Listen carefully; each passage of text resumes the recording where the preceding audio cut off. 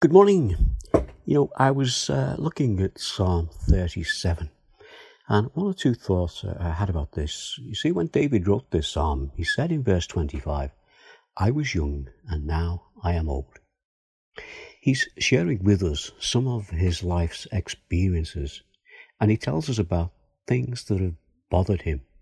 And he tells us how the Lord has helped him deal with these things. So I was thinking, we as Christians, it is good for us to listen to what he has to say.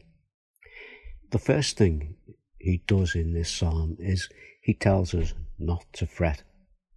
He's had times in his life when he's been constantly anxious about things, and he knows that this has caused him to worry, and his worrying has led him to be envious of others who have no love for the Lord, but whose lives seem to be void of trouble. Maybe, like David, you have gone through times like this when, as a believer, you have felt that the life of others around you who do not believe in the Lord seems to be that they have an easier time of things. The truth is that we all have times like this. It's when we feel that everything seems to be going against us and our lives seem to be tossed about from one disappointment to another. After telling us what not to do, David begins to tell us what to do as he tells us what he did. So in verse 2 of Psalm 37, trust in the Lord and do good. Two things here. Trust in the Lord and carry on. Persevere. Stay faithful. And it's not only David who says these things to us. Paul, when he wrote to Titus, knowing that things would not be easy for Titus, he reminded him of God's goodness to him and how he, Titus, has the hope of eternal life through the sacrifice of Jesus.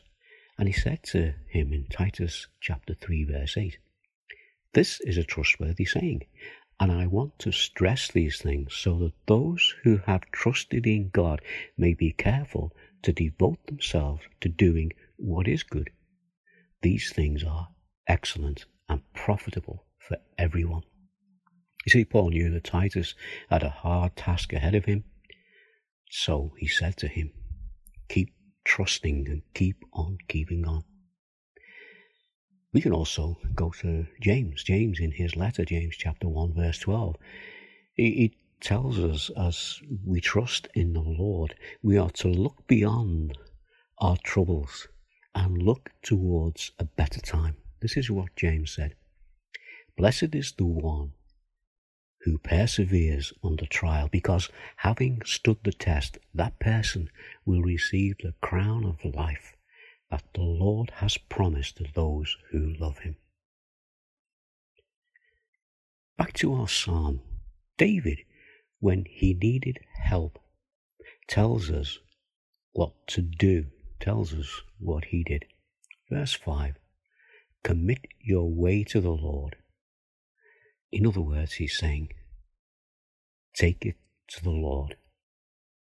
Take your trouble to the Lord Jesus. Let's pray. Our Father, we know that during these difficult days of this COVID, we do find times when we struggle, when we look around and we think, why is this happening to me? And maybe even we ask, where are you, Lord, in this?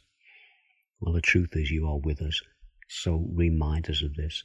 Remind us of what we have in you and what we will have when we see you. But in the meantime, remind us that you are with us. Keep us close and walk with us. We ask these things in the name of Jesus. Amen. Well, just to finish, here are a few words, not from a hymn this time, it's from a Johnny Cash song. But listen to what this song says. When troublesome waters are rolling so high, I lift up my voice and to heaven I'll cry. My Lord, I am trusting, give guidance to me and steady my boat in life's troubled sea.